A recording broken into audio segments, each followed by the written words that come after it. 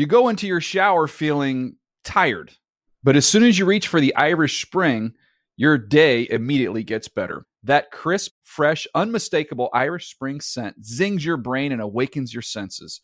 So when you finally emerge from the shower 37 minutes later, because you pay the water bill so you can stay in there as long as you want, you're ready to take on the day and smell great doing it. Irish Spring Body Wash and Bar Soap. Fresh, green, Irish. Shop now at a store near you.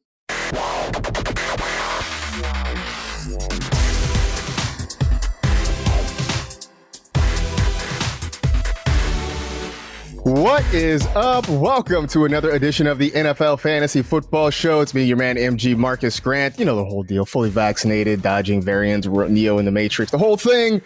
We are streaming. You can catch us on YouTube. You can catch us on our channel there at youtube.com/NFL Fantasy. You can check us on NFL.com. You can catch us in the Fantasy app as well. You have plenty of chances to watch this streaming show. But if you still like the old audio version, we got that for you as well. Producer Justin alongside. We have a cast of dozens helping us produce this, but also just as importantly, Michael F. Florio is here. And Florio, now that we're mostly through week one, how are your teams looking so far? For the most part, good. You know, it took a couple of L's, had a couple of good performances by my team. A few leagues that I played the highest score, and it's not fun at all, especially when you're watching your opponent's score just go up and up and up. But I'm telling myself, it's 1 week. If your team still did good and the opponent just outscored you, don't overreact at all. I think there's definitely positives to that, right? You scored a lot of points. You just ran into a buzzsaw.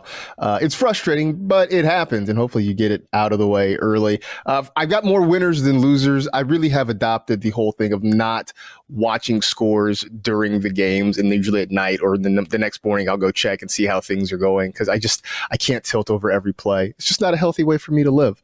But if you want to change that. Yeah, see, I'm telling you, just get on board. It's a thing that I learned it from the great Scott Fish. I think he tweeted that out on Sunday morning. I quote tweeted it and said, this is probably a better way to go about things. And, it takes time. Don't get me wrong, but it's definitely a good thing to do. If you want to tweet and tilt over every play, you certainly can do that. Not too late to sign up for fantasy football in 2021. You can download the NFL Fantasy app or go to NFL.com/fantasy. All right, let's get into it. We got plenty to talk about. Of course, we're going to have some news in just a little bit, but we will do some waiver wire picks and all kind of good stuff. But let's start with those fantasy headlines. The first one, Jerry Jeudy, the Denver Broncos receiver, was carted off the field on Sunday with an ankle injury. Now, at the time, it looked pretty gruesome, but the reports came back that it was not as serious as it looked. They're saying it's a high ankle sprain. Jeudy went on Instagram on Monday morning and said, "I'll be back soon." So, Florio, that is definitely good news, because I think everybody who saw it really really felt like this could be a very serious injury. High ankle sprain, still not a lot of fun. But in the short term, who do you look at as sort of the next man up in that Broncos receiving group? Yeah, Marcus, I was in my feels a little bit yesterday when Jerry Jeudy got hurt. You know, I've been all over him, and he looked phenomenal before he got injured. But I think the next man up is Tim Patrick. He played more of the snaps than KJ Hamler did. It was close to 70-30 split there between the two of them. They each had 4 targets, but Patrick was used in the red zone. He had an end zone target as well, caught it for a touchdown. Hamler, I think, is more of the field stretcher. I think he's got some boomer bust potential, but he's more of a deep league option, whereas Patrick, I think, will be a little bit more consistent, but I don't think either one of these two are going to give you what we were going to expect out of Jerry Jeudy. I think that what this could do is lead to a target bump for Courtland Sutton. I do think Sutton gets a bump, but I'm with you. If you're going to go with one of these reserve wide receivers, it's probably going to be Tim Patrick. And he's a guy that the last couple of years, whenever there are injuries, he seems to step on the field and perform pretty admirably. So I think there's some definite hope that he can be kind of a stash for you, maybe some depth at the wide receiver position. But you're right. He's not going to give you what Jerry Jeudy did. Now, the next step for us is to see how long Jeudy is going to be out, when he's going to come back. I mean, you know this. High ankle sprains can linger. They can sort of be nagging injuries. So hopefully this one recovers sooner rather than later. We get Jerry Jeudy back. But in the meantime, it does seem like the Broncos do have a decent contingency plan and maybe one to sort of help you out in the short term fantasy-wise. Over to San Francisco. And Shanahanigans have already reared their ugly head. Even before week one started, the Sunday started with us finding out that Trey Sermon was a surprise inactive, which caught literally everybody off guard. I mean, it looked for all the world like it was going to be a Raheem Mostert, Trey Sermon backfield. Then all of a sudden we find out no Sermon, so it's going to be Eli Mitchell and JaMycal Hasty sort of backing up Mostert. Then, to make matters worse, Mostert leaves the game fairly early with a knee injury. But it's a simple question now. Choose your fighter. Is it Eli Mitchell or is it JaMycal Hasty? I think it's easily Elijah Mitchell right now. He played 64% of the snaps yesterday and had 19 carries, turning into 104 yards and a touchdown. Hasty just had the one carry. He did score a touchdown on it, but Mostert... he's great. He's just never on the field, unfortunately. I think starting next week, though, we will see a combination of Trey Sermon and Elijah Mitchell. I think Mitchell, though, is the lead runner. At least we have to perceive him as that as of now, because they felt confident enough that if anything was to happen with Mostert, they were going to be fine with him and they didn't need Trey Sermon. I think Hasty was active over Sermon for special team purposes. He is a good contributor there, whereas Sermon really isn't. So I think starting next week, we'll have a tandem between Mitchell and Sermon, but Elijah Mitchell right now, he is not only just a waiver wire target, I think he is the top waiver wire target of the week. I would agree, especially with what we saw from him. Look, if there's one thing we know, it's that we want pieces of a Kyle Shanahan running game. We just seem to struggle at picking who that piece is going to be. Look, he is, speaking of Shanahan, has become the king of the smokescreen, right? He let us all go through fantasy draft or NFL draft season, I should say, thinking that they were going to take Mac Jones at number 3. They turn around and take Trey Lance. Then we go through the preseason, and at least early on in training camp and preseason, Trey Sermon looked really good. And we all thought that he was going to be the number 2 running back on this team. We get to the last week and a half, where there isn't quite as much reporting because the practices are closed. And, who knows what has happened behind those closed practice doors. But apparently, according to Shanahan, Trey Sermon was not one of the 3 best running backs heading into week 1. That's the reason he was made inactive. Things that should have been brought to our attention yesterday is a phrase that comes to mind. But again, whoever the running back is, we're going to want to take a shot at him. So I think it is going to be Eli Mitchell in the short term. And then we wait to see what happens with Raheem Mostert. And we look to see whether or not Trey Sermon is going to be back on the field. I would think if Mostert's hurt, we will see Sermon back in action in week 2. More running back situations. This one hitting a little closer to home for you, Florio. Zach Moss, another surprise inactive, a healthy scratch in a backfield that we thought was going to be sort of a 2-headed attack with Moss and Devin Singletary. We see no Moss against the Steelers. Devin Singletary gets a really heavy workload. 1, did you see this coming? And 2, what does this mean for Buffalo's running backs? I definitely did not see this coming. I've been a believer all since preseason started, really, that Devin Singletary is this team's starting running back. I mean, he was getting usage with the starters, at least in the preseason, and there was times where we didn't see Zach Moss come into like the second quarter of these preseason games, but I still thought he was going to be at least active. I didn't expect Matt Breida to be active and Zach Moss to be a healthy scratch. And when asked about it after the game, Sean McDermott, the head coach of the Bills, just said it was a numbers game. So what that tells me is like they don't view Zach Moss as someone that they need to get involved, whereas they feel comfortable enough with Devin Singletary as the lead back. So because of that, I think you could get rid of Zach Moss on your fantasy team, even though he was going rounds earlier than Devin Singletary in drafts.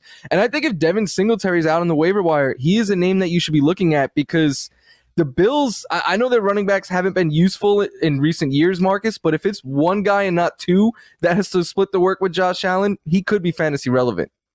That is definitely a game changer. If it is just a one running back attack, then I think you can feel more confident. And I say that regardless of who it was going to be. If it was Devin Singletary that was the scratch and it was all Zach Moss, I think you can feel comfortable with Moss. And so vice versa here. They still won't let Devin Singletary score touchdowns. But I was going to say, now he still needs 3 forms of ID. He might. Maybe it's down to like just one now. Maybe he just has to show like a driver's license or something to get in there. But if he's getting the majority of the work, then I can feel a little bit more confident about how things are going to go. But yeah, this one very much a surprise, especially because Moss had a couple of nice games during the preseason. So I thought maybe this was going to be back to a two-headed attack. So, we're all still feeling our way through this in the first couple of weeks, but there were a couple of healthy scratches that really kind of threw us for a loop. In Washington, not a healthy scratch, but a guy who ended up leaving the game was quarterback Ryan Fitzpatrick, who suffered a hip injury that took him out. Taylor Heineke ended up finishing the game for the football team in a close loss to the Los Angeles Chargers. Now, the latest report is that Fitzpatrick will be placed on injured reserve, but we don't know yet if it's going to be season ending or if it's just going to be the short-term variety. We will wait word on that. But for now, we know that at least 3 games is what Fitzpatrick has to miss. That's going to be the minimum because he's on IR. So, can I interest you in a Taylor Heineke at all? We're going to get him on prime time this week, Thursday Night Football, Marcus. So you have to be interested if you're going to be watching that game. But football is not always fair, man. Like, we were so excited for the Washington offense because of Fitzpatrick. And like me particularly, I was super excited for Terry McLaurin just to see what he could do with a gunslinging quarterback like Fitzy. And maybe Fitzy was ever going to get to play in his first playoff game. Who knows? And now that's all up in the air.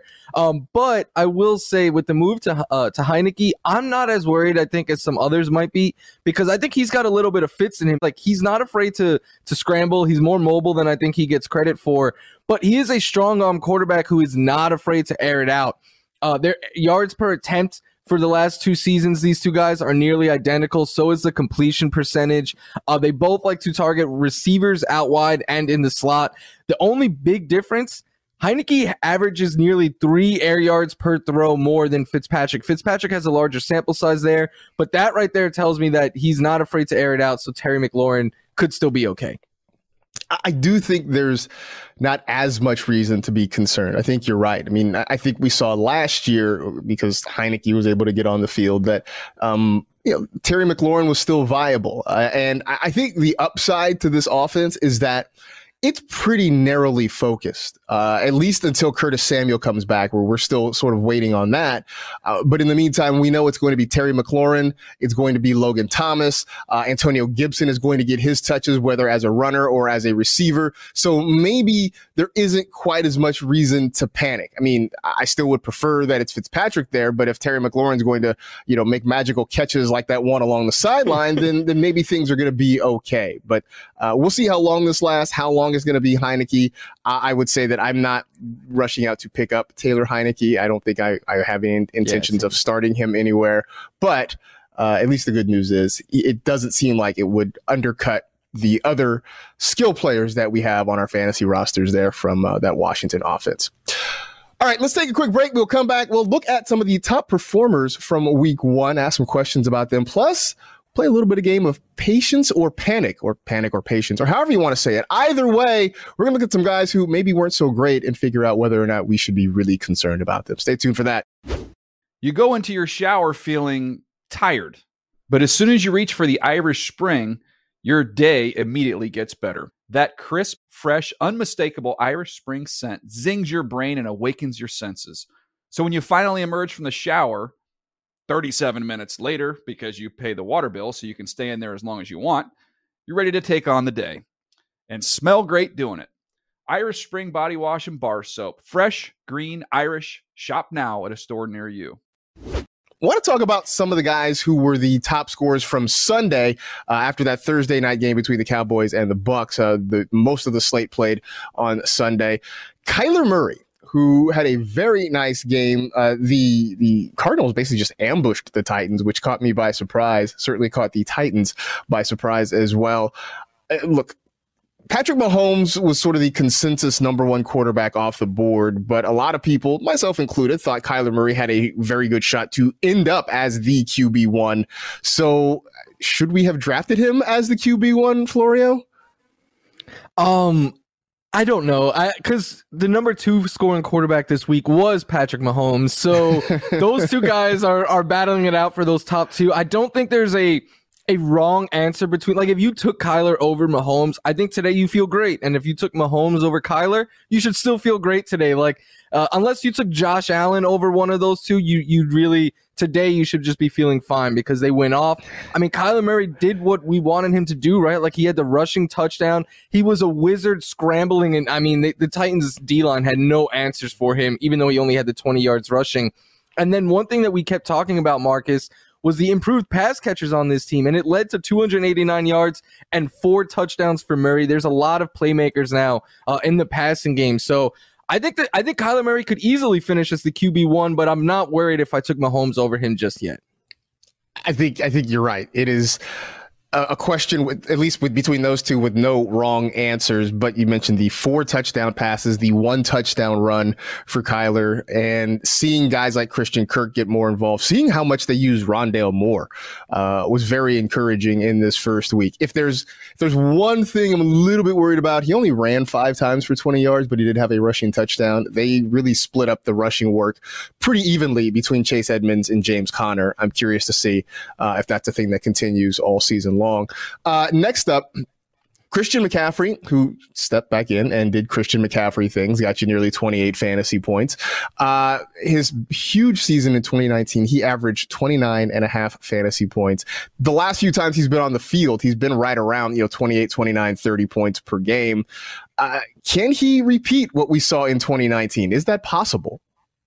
Yeah, I think it is. Last year, he was held to 3 games, but like you said, Marcus, he was putting up numbers just like this. He was averaging 30 fantasy points per game last year. And this year, it was the Jets. You could say it was a favorable matchup. It doesn't matter. We've seen Christian McCaffrey go out and do this against the best defenses in the league and the worst. Like, he gives you RB1 numbers every week, 21 carries for 98 yards. That is great. And then he gives you wide receiver 1 numbers in the air. Like, he had a team high 9 targets and catches for 89 yards. Like, if you got that out of like DJ Moore, 9 for 89, you'd be feeling good today. But yet you got that, plus you got 98 rushing yards on top of it. Like, this reminds me back in the day, Marcus. Remember LaDainian Tomlinson? Like, people changed fantasy for that guy. They made like a 3rd round reversal in certain leagues because it was just such an advantage having LT. That is Christian McCaffrey, and it might even be better now because of what he gives you in the passing game. He is just a cheat code. Like, he is head and shoulders the best player in fantasy football, no questions asked. I know there was some talk near the end of draft season of like, hey, why are we worried about, Saquon Barkley's injuries or, this guy or that guy, but we're still taking Christian McCaffrey number 1 overall. And well, that's it. What we saw from him yesterday is exactly the reason why a lot of us felt comfortable making Christian McCaffrey the number 1 overall pick in our drafts this year. Tyreek Hill had a huge day. The Chiefs needed pretty much every bit of it to get by a very feisty Browns team. This is another one, though, where for as good as Tyreek Hill has been, I mean, he's been a top 3 receiver, I think, 2 of the last 3 years. But a lot of people, I will raise my hand here, still very much on Davante Adams as the wide receiver 1. Did we choose poorly in that instance? I'm still gonna hold out and say that I think Davante Adams is the wide receiver 1. Yesterday I was gonna say last week already, but yesterday was just a awful performance for the Packers as a whole. Tyreek Hill, though, yeah, I mean, I had him as the 3rd wide receiver behind Diggs as well. I mean, those guys, I think you could put them in any order, but the fact that Tyreek Hill is attached to Patrick Mahomes in what is Marcus, this offense has become so funneled. Like, a couple of years ago, they used to get more pieces involved. Now it's really just Hill, Kelsey, and you'll get the occasional CEH target involved there, but it's really just such a funneled passing game. They don't run a whole bunch. So yeah, Tyreek Hill could easily be the wide receiver 1 this year. Not only could he easily be it, Marcus, he always has the potential of having one of those like historic run away with it and like put you on his back and just lead you to a championship type of season. He has that upside 100%. There was a point during the game, I was watching Red Zone and had a couple other different games on, and I went back to the Chiefs and Browns, and at some point I looked up and he had like 178 receiving yards or something like that. And I'm like, holy crap, like how did that happen? I mean, he finished with nearly 200 receiving yards in week 1 on 11 catches, and very much, as you mentioned, pretty much one of two parts of that receiving group there between him and Travis Kelce. They handle most of the work, and this could be sort of a thing we see all year long. Speaking of Browns, things, go ahead. I was going to say the Browns, like they took a long drive, had a 2-score lead. The announcers like, you have to feel great if you're the Browns. One play, 75-yard touchdown to Tyreek Hill. It changed fantasy games. It changed this game. That is what this guy can do. He is just so explosive. Someone tweeted yesterday that the Chiefs are sort of like the Golden State Warriors from about 5 or 6 years ago, where like no lead is safe. You could be up a couple touchdowns on the Chiefs. It doesn't matter because they can come back and score in 1 or 2 plays and completely change the game and get your defense sort of confused. In Detroit, the Lions made a game of it against the 49ers when they were getting blown out. They ended up coming up short near the end, but TJ Hawkinson ended up having himself a day. 10 targets, had 8 catches for 97 yards and a touchdown. He was consensus a top 5 tight end in most drafts. But what we saw yesterday, do you feel like this is sustainable for Hawkinson? I do. Not in the sense that he's going to get you 24 fantasy points each week with nearly 100 yards and a touchdown, because we know that is a big game for the tight ends. But what I care about early in the season is usage, and 10 targets. Yeah, I think it is sustainable for him to be one of, if not the Lions' top target every single week, especially when you look at the fact that they had 3 players get 9 or more targets.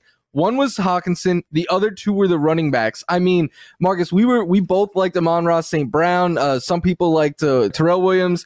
Cephas had a little bit of, maybe he could be the number 1 here. None of these wide receivers are going to be the top target in this offense. It is going to be the running backs and Hawkinson. And this was against a 49ers defense that is tough on tight ends. So I do think you should be feeling really good right now if you have Hawkinson. It was, I won't say eye-opening, but I guess I don't know if I expected that much offense from the Lions. And a lot of it came late. The Niners, I think, pulled some starters. They had a couple of really serious miscues, a couple of fumbles and that sort of thing that allowed the Lions to get back in it. So we ended up seeing more offense than I think I anticipated. But you're right. TJ Hawkinson, I think, will end up being the target leader, maybe by a pretty sizable margin in this offense. I know he wasn't the target leader yesterday, but I also don't expect DeAndre Swift to get 11 targets every single week. So, hey, if you got Hawkinson sort of in the mid rounds, at least after 1 week, you got to be feeling pretty good about what you got there. Defense. I know we don't talk a ton of defense, but the Cardinals yesterday, and I know producer Justin probably doesn't want to think about this or hear about it, so you can put on some earmuffs or something for the next couple of minutes. But let's start with Chandler Jones had himself a day, and Taylor Lewan afterwards went out and tweeted about it, said, "Got my ass kicked today. No way around that. I let the team and the fans down. Thank you, Chandler Jones, for exposing me. It will only force me to get better." Chandler Jones by himself had 5 sacks. I think the Cardinals as a team had 6. Ended up having a huge day against an offense that I think we all thought was going to be pretty good. Did we overlook the Cardinals, or was this just a case of the Titans just sort of having a bad day? No, I think we overlooked the Cardinals defense a bit. We did hear some chatter throughout the offseason that they're going to be a better unit because of the pieces they added, but I did not expect them to come out and dominate what I think is going to be one of the better offenses in football this year. I mean, and Lewan is like a Pro Bowl left tackle. This isn't like this was a backup or anything like this. Like, they were just getting so much pressure on Tannehill that, and for a good chunk of the game, Derrick Henry was a non-factor. I think he had something like 9 yards at halftime. Julio Jones and A.J. Brown never were able to get cooking because there was just too much pressure too quickly on Tannehill. So I know they play in the toughest division and have a lot of good offenses they're going to have to face, but I definitely think we overlooked them, and they could be a top 10, if not better, defense for fantasy purposes. I think some of it is because of the other defenses in their division, right? The Niners have been very good for a number of years. The Rams have been good, expected to be very good again this year. And even the Seahawks, I think they're still living a little bit off the Legion of Boom legacy, even if they haven't quite been that the last couple of years. But we still talk a lot about that Seahawks defense, for better or for worse. And so maybe J.J. Watt still got something to prove out there in Arizona. Chandler Jones proving that he's still one of the best pass rushers in the league as well. So maybe they do deserve a little bit more credit than we have given them. That feels like a good spot to end that. But let's take a time to play some Panic or Patience as we look at some guys who were not great in week one, and we figure out whether or not we should be worried about it. The first one is Aaron Rodgers, who was just the way around it was just awful. The Packers were awful offensively and defensively on Sunday. I think Rodgers gave you 1.3 points. In fact, I saw a tweet that if you were to throw every pass into the ground, that your passer rating would be like 36 or something like that, and somehow Rodgers put up a 32 passer rating just to tell you how bad he was. I think I know what your answer is going to be, but Panic or Patience?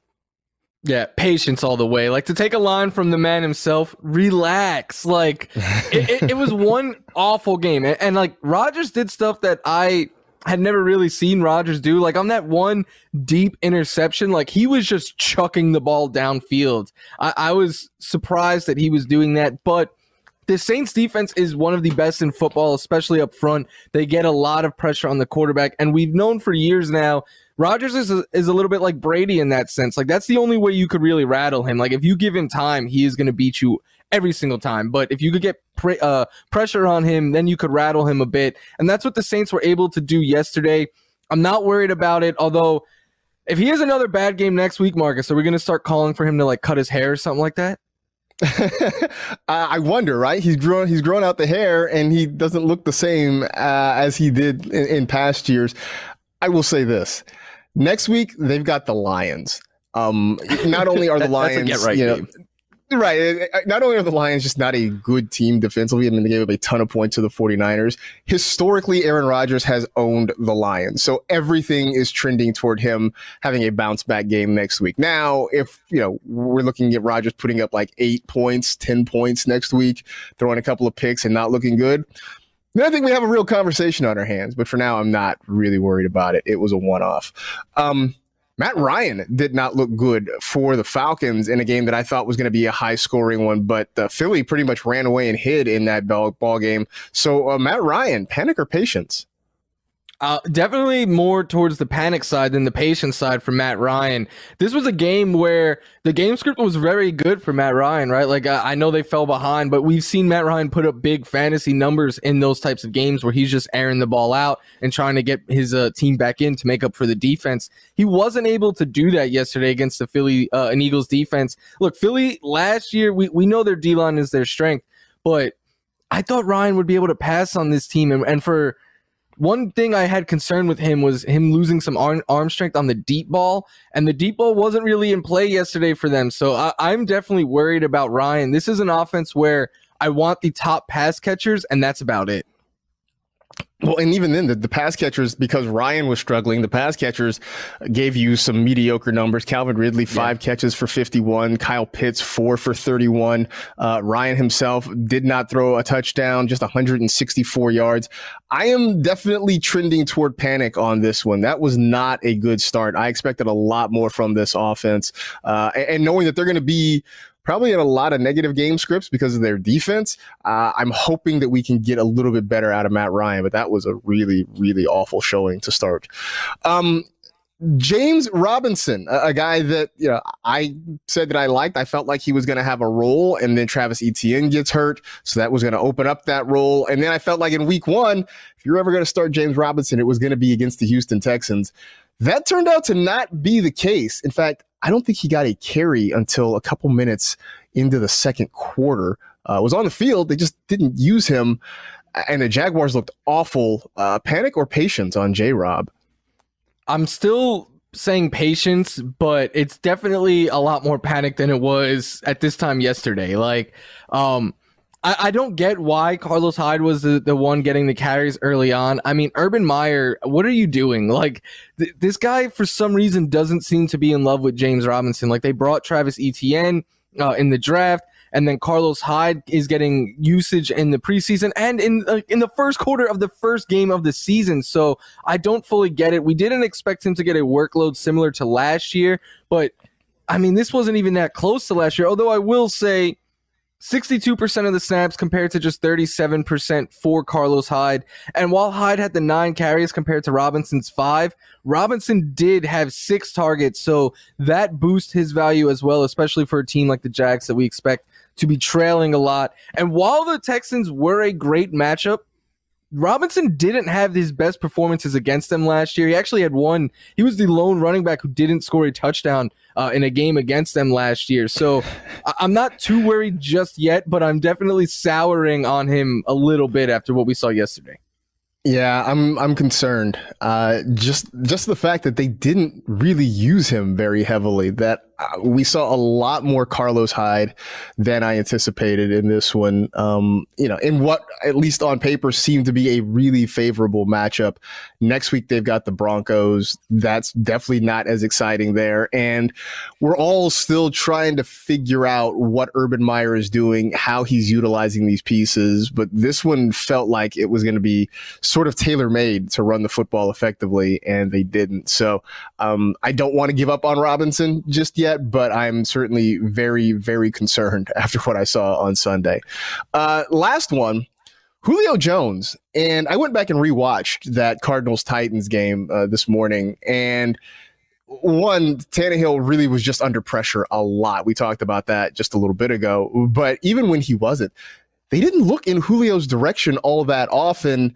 A lot of throws to A.J. Brown, no surprise. Not as many to Julio. Panic or patience here? I'm going with patience here. It was one game where it was just a tough matchup for the Titans. Like the Cardinals, like we were talking about earlier, got a ton of pressure on them. And that leads to trying to get the ball out of your hands quickly, which doesn't play into the strength of Julio Jones, which is his field stretching abilities. So I am still chalking this up to just a one bad performance. But I will say I was very high on Julio Jones, so maybe that's optimistic thinking. I didn't get the chance to watch the game nearly as closely as you have yet, so I'm really curious how you feel about Julio. I mean, I'm not panicked on him just yet. I do think that this was a game. It got away kind of quickly from the Titans. I mean, they were down 17-0 just about 4 minutes into the second quarter, and I'm sure that completely changed the way they operated and allowed the Cardinals to kind of get more comfortable in coverage and that sort of thing. So I'm not really worried just yet, but it was definitely not the start I was hoping for from the Titans offense, from Julio Jones, pretty much from anybody there. So not great, but I'm not freaking out just yet. If you've got Julio, don't start making panic trade offers or anything like that. Like, hang on, it should be okay. All right, we'll step away for a sec, come back. We'll look at some rookie wide receivers. Had a lot of first-year guys we were keeping an eye on, and for the most part, things seem to be going pretty well. Stay tuned for that. You go into your shower feeling tired, but as soon as you reach for the Irish Spring, your day immediately gets better. That crisp, fresh, unmistakable Irish Spring scent zings your brain and awakens your senses. So when you finally emerge from the shower 37 minutes later, because you pay the water bill so you can stay in there as long as you want, you're ready to take on the day and smell great doing it. Irish Spring Body Wash and Bar Soap. Fresh, green, Irish. Shop now at a store near you. Let's do the rookie report, huh? Let's talk some wide receivers, because this was a draft class that people were very excited about. A number of guys that we felt like could come in and make an immediate impact in fantasy. And so we were keeping an eye on a handful of them in week one. And for the most part, I feel like the returns were positive. Let's just look at the big three, for instance. Jamar Chase for the Cincinnati Bengals, 5 catches, 101 yards, and a touchdown. Devontae Smith for the Eagles, the reigning Heisman Trophy winner, 6 catches for 71 yards and a touchdown. And Jalen Waddle down in Miami, 4 catches, 61 yards and a touchdown. I'm not even mentioning Rondale Moore, who had a lot of looks for the Arizona Cardinals as well. But of that group, especially those big three, which one of those performances surprised you the most, Florio? For me, it was Waddle, and I think part of it was I was just overlooking him a little bit. Like Devonta Smith and even Jamar Chase, with all of the concerns that we had been hearing about him throughout preseason, I had those two head and shoulders as the top two wideouts coming into this draft class. So I was pretty excited about them early on. And even again with Chase, with the concerns, like I thought he might start out slow, but then I thought at the end of the year he would be fine. Waddle, I had more concerns with, I know Will Fuller was out this week, but given the amount of pass catchers they had in the Dolphins system and in the first game up against a tough matchup against the Patriots, I did not expect him to go out and have a really nice fantasy day, and he played nearly 80% of the snaps and had a 22% target share. And Marcus, what I think you love for all three of these guys, like Waddles was the lowest snap share and target share. The other two guys even exceeded that. So big time usage for all three rookies in their first NFL game. Yeah, that was definitely good to see. Those guys not only being on the field, but being very involved in their respective offenses. For me, the big surprise was Jamar Chase, not because of the whole, drops in preseason. I wasn't really worried about that. Not even because of the thing with the football, with the white stripes in college versus the NFL.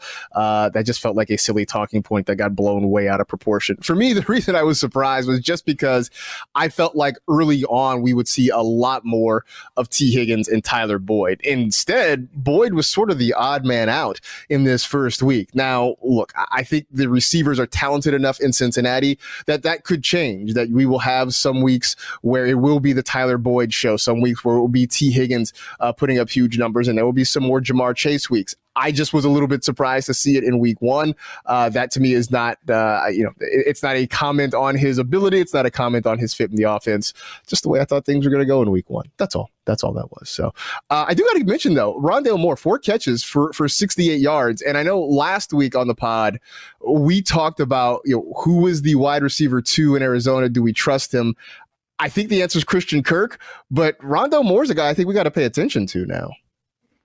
Yeah, I actually wrote about all 3 Cardinals receivers in the waiver wire article that you could check out on NFL.com/fantasy. AJ Green saw more snaps and targets, but he did the least with it. I said I think Kirk is the number 2 to trust in fantasy, but Moore is very explosive and could continue to carve out a larger role for him. I think he is a really good option to get for cheap right now off the waiver wire and then just stash on your bench. He was definitely a dynasty favorite, and for those people who got them, week one was definitely encouraging. I think it also, if we haven't closed the book on Andy Isabella in Arizona, I think we can do that now. I think that's pretty much a wrap. Let's take a look at some of the waiver wire targets heading into week 2. This put out by Michael F. Flory. You can check it out at NFL.com/waiver wire. Some of your quarterbacks: Sam Darnold, Jameis Winston, Zach Wilson, Tyrod Taylor.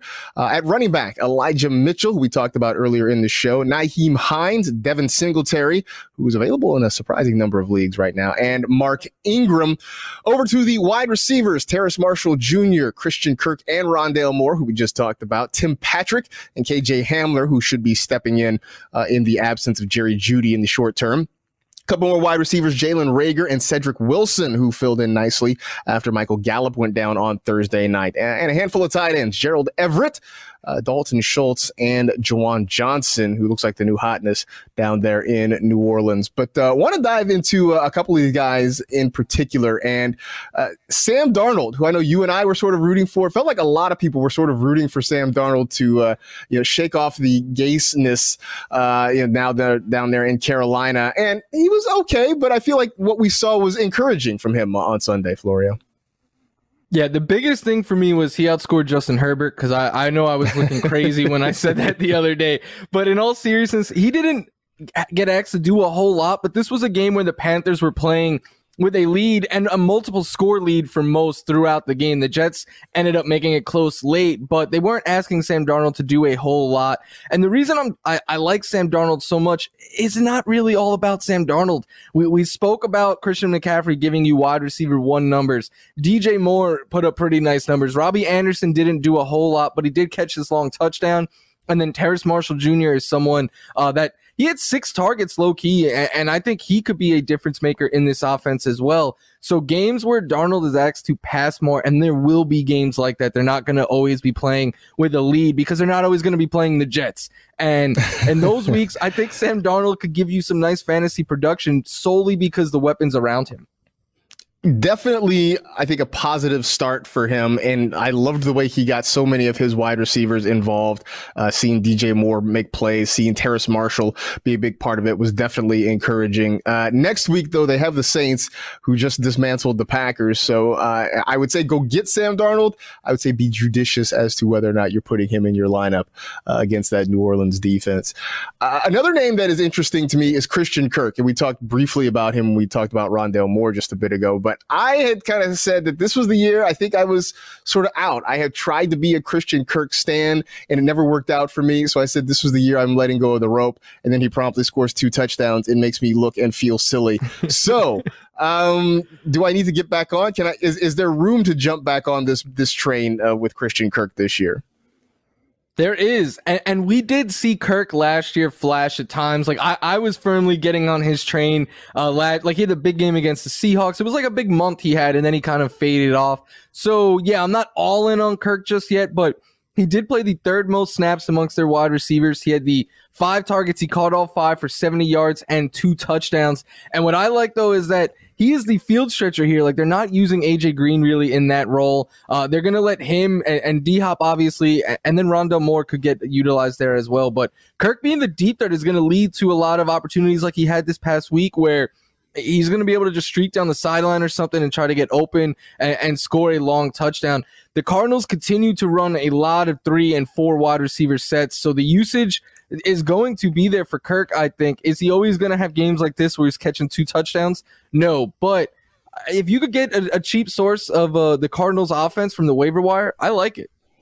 I think the best part for me was sort of getting a little more clarity on where the ball is going. And you're right. It's probably going to change. We know it's going to be Nuke. And then after that, we'll see. But it looks like they want to get Christian Kirk very much involved. And that, I think, is sort of kind of all we want to know. And then we can sort of make our decisions accordingly there. So if we're adding people on the waiver wire, that means we've got to make room some kind of way, which means we've got to drop some people off our roster. So as you look at this, Florio, who are some folks that you feel like can go back into the free agent pool at this point? Yeah, I think you could cut Zach Moss. He was a healthy scratch. I mean, that you could just get rid of him. Tevin Coleman, the Jets used all 3 of their running backs. Mike Gesicki, he only had 2 targets, was shut out in fantasy, and with Will Fuller coming back next week, that the targets are a real concern. And then J.D. McKissick, I think, as well, because Antonio Gibson, it's happening, Marcus. He was getting the running back targets, not McKissick. McKissick was a pass catcher, and if he's not catching passes, then there is really no value for your fantasy team. The one name I would add to that list would be Russell Gage in Atlanta. We talked about our concerns for Matt Ryan. If he's struggling to get Calvin Ridley and Kyle Pitts heavily involved, I feel like there's not really going to be a lot of room for Russell Gage to make plays. And there are other receivers out there you can go find, like maybe a Christian Kirk. That could be a little bit more productive for you. So there you go. If you want more of the waiver wire article, you can go check it out at NFL.com/waiver wire. Florio does a great job posting that up every week. As we close out this show, hey, look, we make mistakes too. We sit here and we give you our opinion, and we have our own teams, and every now and then we do things and we screw it up. So it's our little fantasy faux pas section. We talk about some of the things we wish we could have back. So as you look across the landscape of your fantasy rosters, what's a move you wish you had a do-over on? Yeah, I wish I did not bench Mike Williams in nearly all. Like, I drafted him in so many leagues. He's one of my most drafted players. And in most of them, I benched him this week because I did not like the matchup. I didn't like it for Herbert or the receivers. But I will caveat it with this. Like, if you bench someone like Williams, maybe you bench like a Jamar Chase because you had concerns about him, and they went off in week 1, that is reason to feel good, not bad that you benched him. Because if Williams did what he did against a tough Washington defense, I only feel better about what he can do as the season goes on, and the volume was exactly what I had hoped for. So I'm taking this as a positive, even though it was a negative for my week 1 lineups. My wish that I could do over would be starting Brandon Ayuk. And I was very heavy on Team Ayuk all off season. I drafted him in as many places as I could, had really big expectations for this week against the Detroit Lions. And he wasn't on the field all that much, really wasn't involved, didn't get you any points in fantasy. And then after the fact, we all learned that one had maybe a nagging hamstring injury, and that according to Kyle Shanahan, Brandon Ayuk was outplayed by Trent Sherfield in practice leading up to the game. Kyle Shanahan, I'm going to start calling him the Fog, one, because his team is based in San Francisco, and he's pretty much obscuring us from finding out things about his team. These would have all been great things to learn about maybe a couple days before, so we could have all made an informed decision. I know that's not Kyle's job, but, throw us a bone here. That's all I'm saying. All right, so through week one, how are we feeling? Are we happy with the start? How are you feeling about things in NFL and fantasy? I'm feeling good about a lot, Marcus. What you were just touching on, though, I think that to me was the most concerning thing from week one was the Ayuk usage. Like, Deebo Samuel was playing over him, and Deebo looked amazing. Is Deebo going to do everything that we thought Ayuk could do? Is Ayuk going to be the wide receiver 2 there long term? Like, that to me was the biggest concern. But overall, I mean, one, it was just great to have real life football on the TV that matters. It was good to check fantasy scores. And just like you, I had more wins than losses in week one. So I'm chalking everything up to it was a good week one to start the season. Yeah, I would agree. It was a really good week to start the season, and hopefully it is the start of what should be a very good season all around. It's the biggest season ever. I don't know if you've heard that. I came up with that on my own. I'm the first person to ever say that. That's it. All right. In the meantime, that is it. We are done. We appreciate you hanging out with the NFL Fantasy Football Show presented by Subway. You know the drill. Tell two friends to tell two friends. Rate, review, and remember, does a man-eating shark eat women too? Be safe, take care of yourselves, get vaccinated, and we will see you on Wednesday.